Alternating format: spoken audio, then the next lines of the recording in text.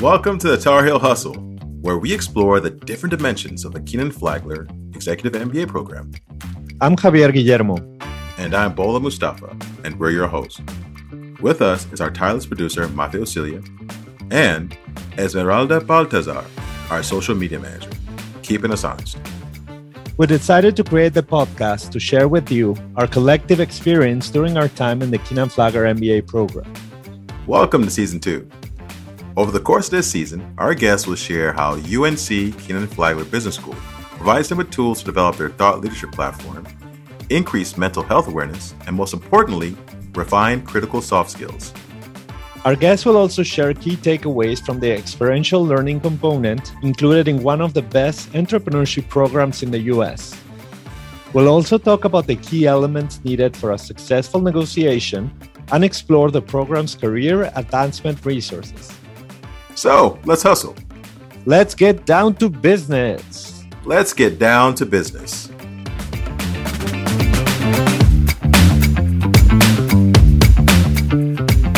Welcome to the Tar Heel Hustle podcast. We're excited to have you with us and learn about your journey to the Kenan-Flagler Business School. Our topic for today will focus on mental health and wellness while navigating business school in our careers.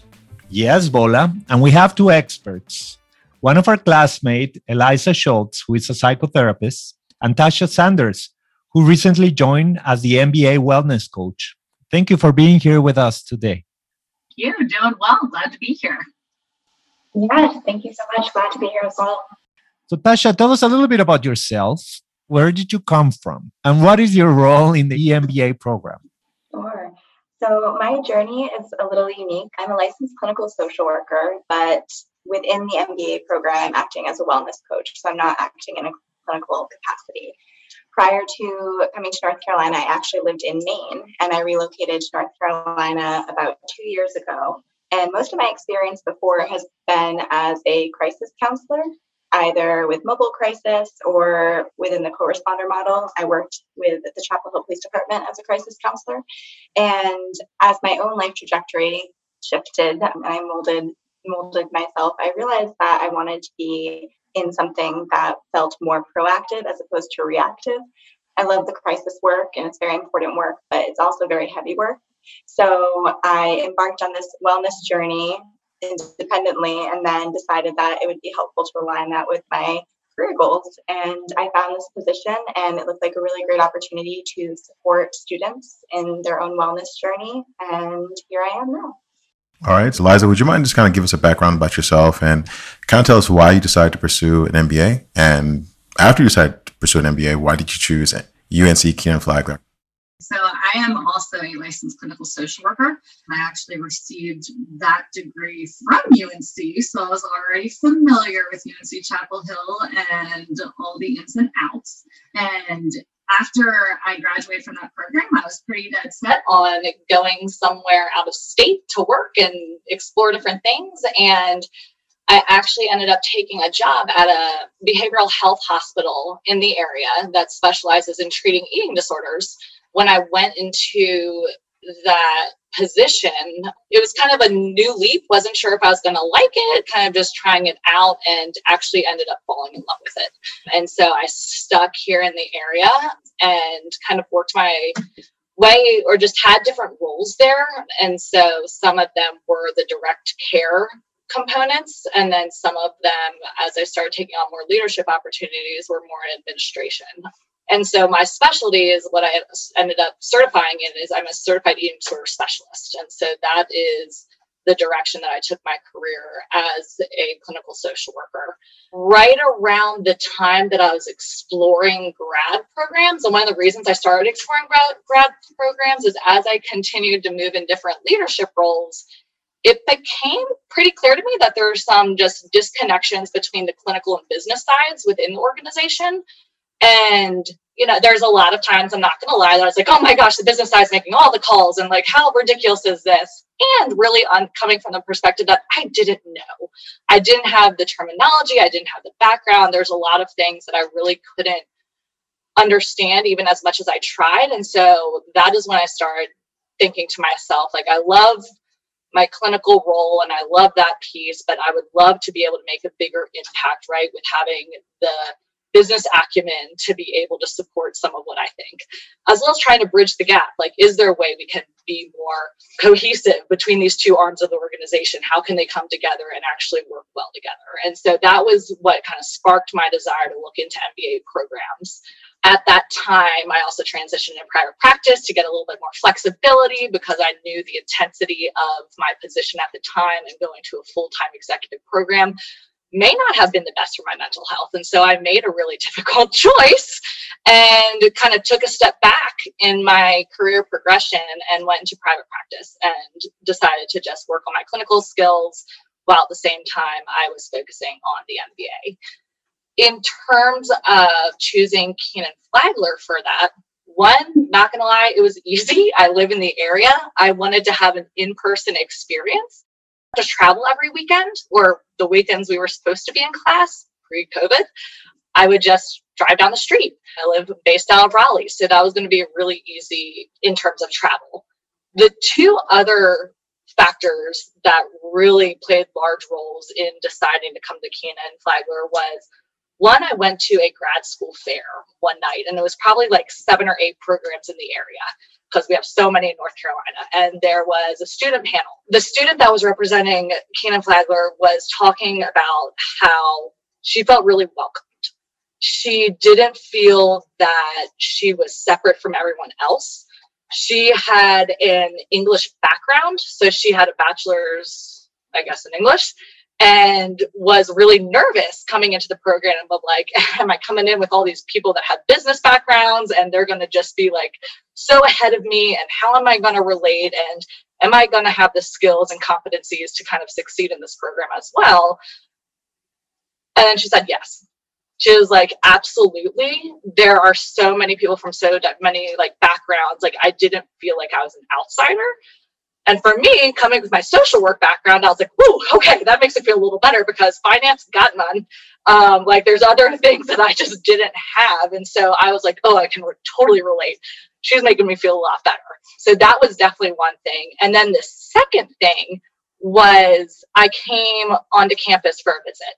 Being back in adult learning atmosphere, like, there was something that sparked in me. I was like, oh my gosh, that everyone feels excited to be here. They're having really amazing conversations, like, and it feels fun. People are even joking around some as they're talking about these really like interesting topics. It was the intro to entrepreneurship class. And I was just like, I think this is it. That's excellent. Thank you, Eliza, for sharing that with us. So, Tasha, would you mind just taking a moment to just kind of like, provide some insight, to our audience as to why your role was established within the school?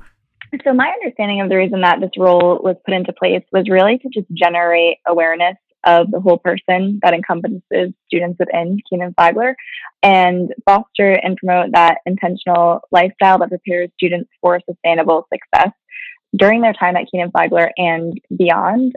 My hope is that administration was recognizing that in order for students to be successful, it's important to acknowledge that they are a whole person and that it extends beyond occupational or intellectual wellness like working or schoolwork, but being able to also pay respect to all of the different highly valued and important aspects of our lives, and being able to have a safe space where students can come in and take off that mask that they may have, especially as it pertains to things like imposter syndrome and just feeling like they are not necessarily enough or aren't meeting the needs and the high bar that they've set for themselves. So being able to just have a safe space to vent and process, as well as be able to identify areas in their life where students are doing really well, as well as where they may want to build upon and improve upon. That's perfect. So I guess just to kind of follow up on that, were there any specific metrics that were developed to kind of gauge improvements along the way? Again, it's a fairly new program. How do you measure your success? Great question. So it definitely is brand new, and it's definitely something that I have really been building from the ground up, so to speak, with support of my counterpart, Felix Morton, in the undergraduate business program, of course. But we're both still relatively new, so really trying to figure out how are we going to ensure that our program is being successful and meeting the needs of students. So thus far, I've really been working with students one-on-one, just in their own personal wellness journey, and checking in periodically to determine, does this feel of value? Does it feel like you're headed on the right direction? And if so, what's working for you? Where can we expand upon that? And if not, where can we pivot and course correct and add something of further value or something that's going to be more effective in your own personal wellness journey? And as far as the student body in general, and for a larger programming perspective, I put out a needs assessment across all platforms within the first month or two that I started, and just really working over the course of the next year to create programs that address those identified needs, and being able to, at the end of each program, hopefully get some great feedback as to what works and what doesn't, and how we can continue to make this even more effective. Great, Tasha. Thank you. Any type of patterns that you've seen in the last couple of weeks? Any 2 or 3 topics that people come to you for advice or for help that you would like to share with us? Absolutely. So I think that the number one theme that students are coming to me for is that feeling of being able to manage time in a way that balances all the various demands that they're having, whether they have full-time jobs, families, or even just friends and significant others. Just wanting to figure out how do I reconnect with those things that bring value to my life. And a huge component of that is being able to generate awareness about what those things are. In order to be balanced, we of course need to first know what's unbalanced. So that's something that I've definitely seen as a emerging theme among students. I would say another theme would definitely be that of stress management and trying to help students as they navigate what stress looks like for them, how it manifests and shows up, and what coping skills and techniques that they have already been implementing that have been working for them, what things are adding stress to their lives that they may be able to reduce, and also maybe the introduction of different skills and techniques that they haven't explored yet. That's amazing. Those 3 things are also what I am working on. So I am part of the trend.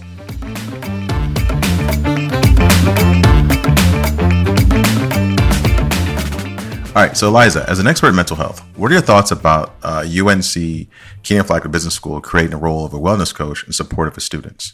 I thought it was absolutely fantastic. I remember receiving the email that they were bringing Tasha on board, and I was really impressed that they were doing that and starting to put some focus on mental wellness within the program.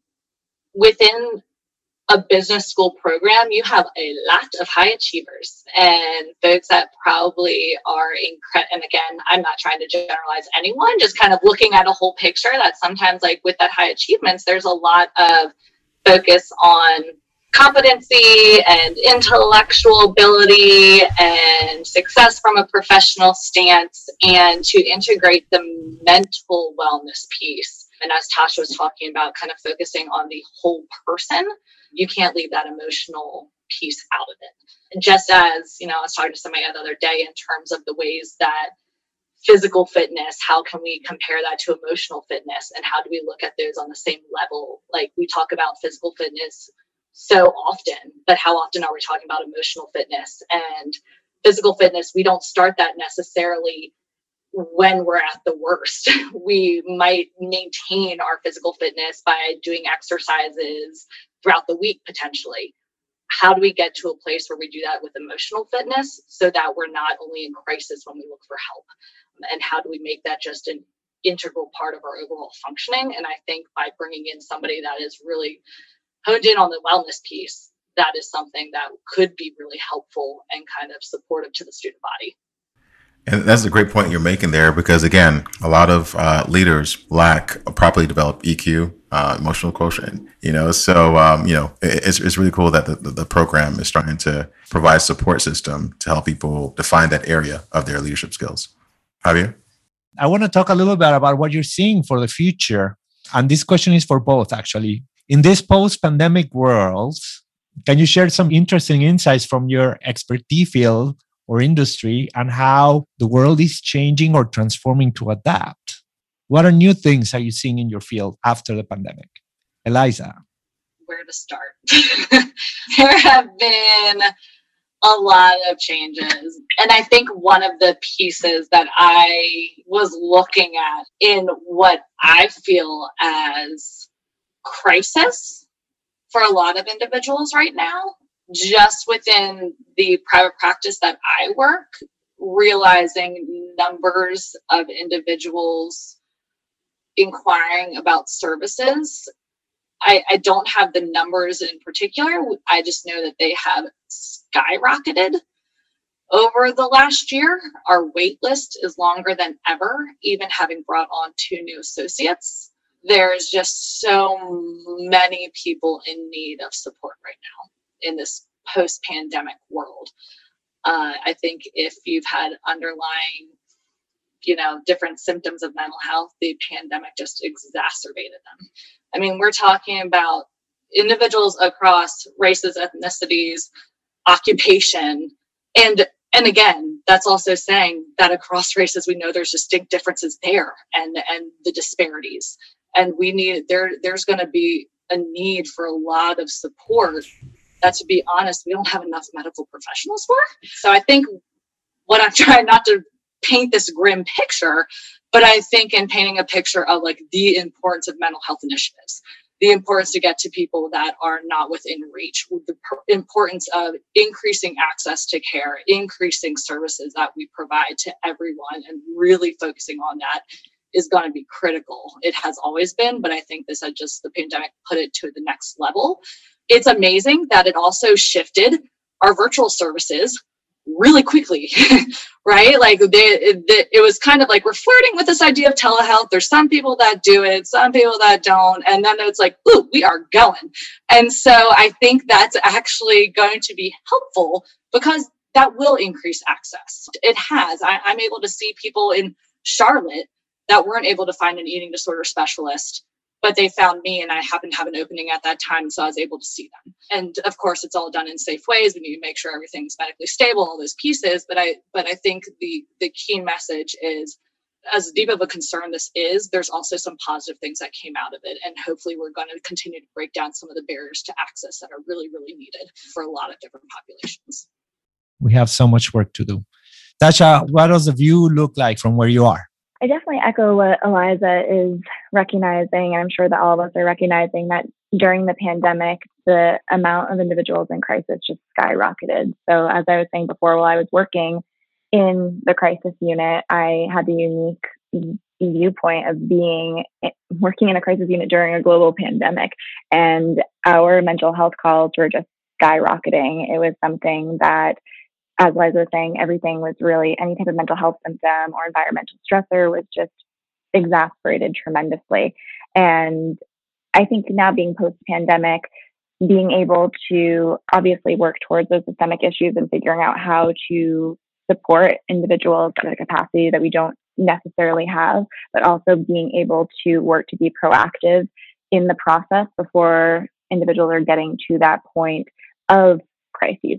So being able to provide psychoeducation and normalizing different symptoms of emotional wellness or mental health, and being able to have support systems in place that start at a level that's functioning, not just preventative. And I would say another really great thing that has come out of this is honestly just overall awareness of mental health and working to reduce the stigma associated with mental health, and just validation of how important it is to one's functioning. It's not all just going to the doctor for physical health now. There's so much more integrated care and practices to be able to work towards closing that gap. But of course, we do need the providers. But I think even during the pandemic, it really shed light on the different dimensions of wellness outside of mental health and emotional wellness.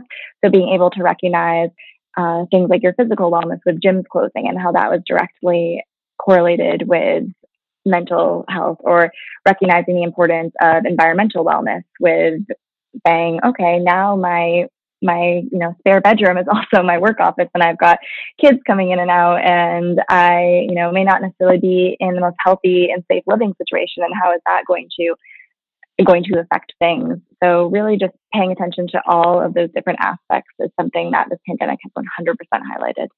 We have to keep momentum and this push towards mental health. I think we all should do our part in our businesses and in a little piece of the world. So I think we can all agree that it's something we need for the future. Absolutely. And Eliza, I think it's great that we have mental health professionals who are going back and educating themselves further on, in the business world, because there definitely is this this discrepancy between what social workers or mental health professionals are doing on the front lines and how the management is directly affecting that, and as a result, directly impacting the clients that we're supporting.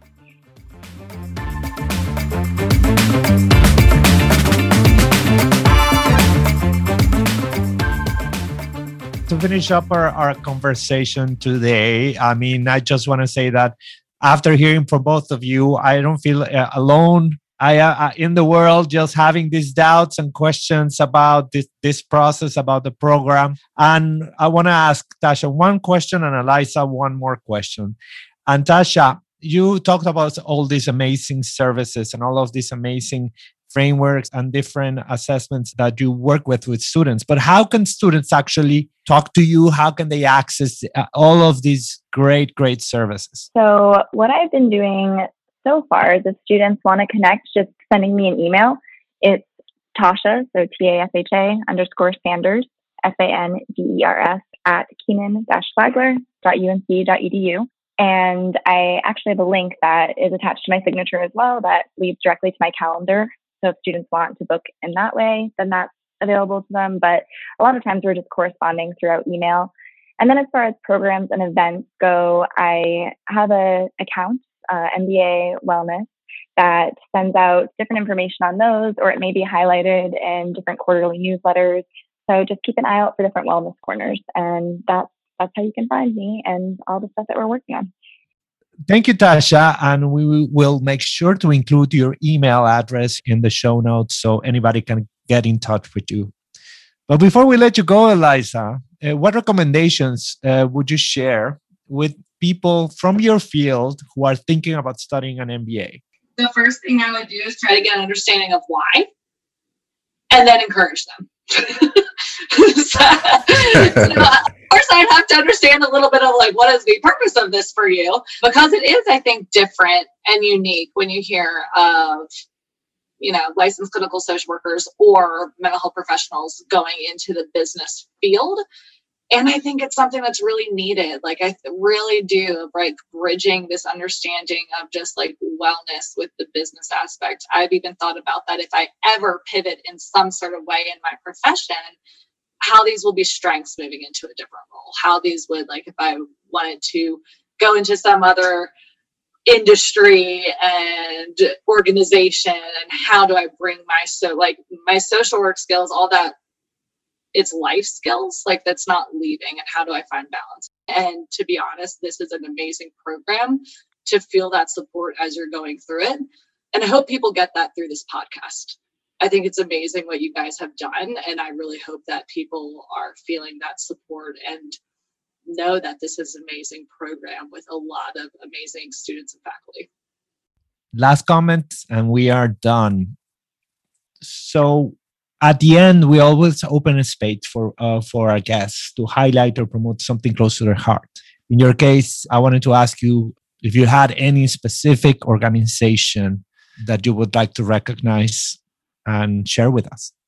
I would say one that I encourage students to visit a lot is mindful.org.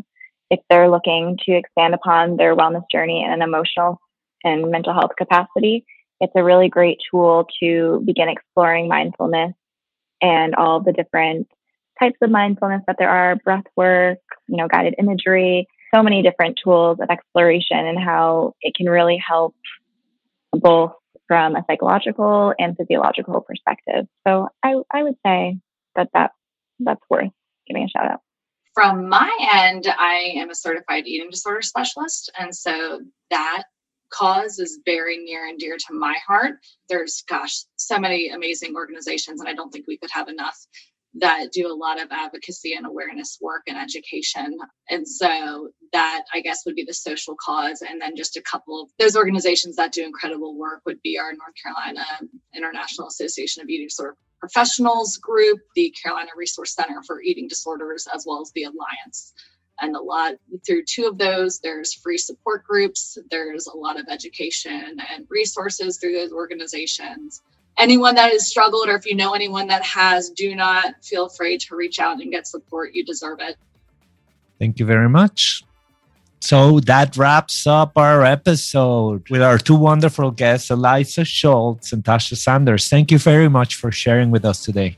We hope that you will stay tuned for our next episode focused on thought leadership, featuring our guests, Aldia, class of 2015, and Stephen H. Covey.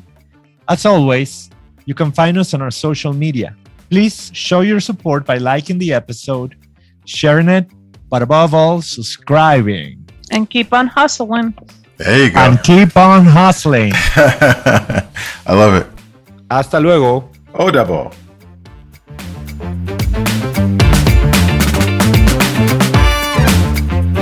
In case you're looking to get in on a Tar Heel hustle, make sure you check out our episodes available on iTunes, SoundCloud, Spotify, or wherever you get your podcasts. If you'd like to be featured on a future episode of the Tar Heel Hustle, feel free to click on the link in the show notes. We look forward to having you on the show. Until next time, keep hustling.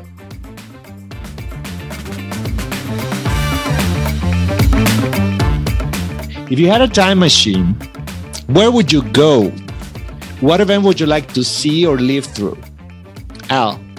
That is a great question. So I don't know. I think they were doing something right in the 70s, in the United States, in terms of making sense and really thinking about what it means to be a citizen of the world and how do we as people fit within that? What role do the institutions we have play a role in that? And how can we live in a better way?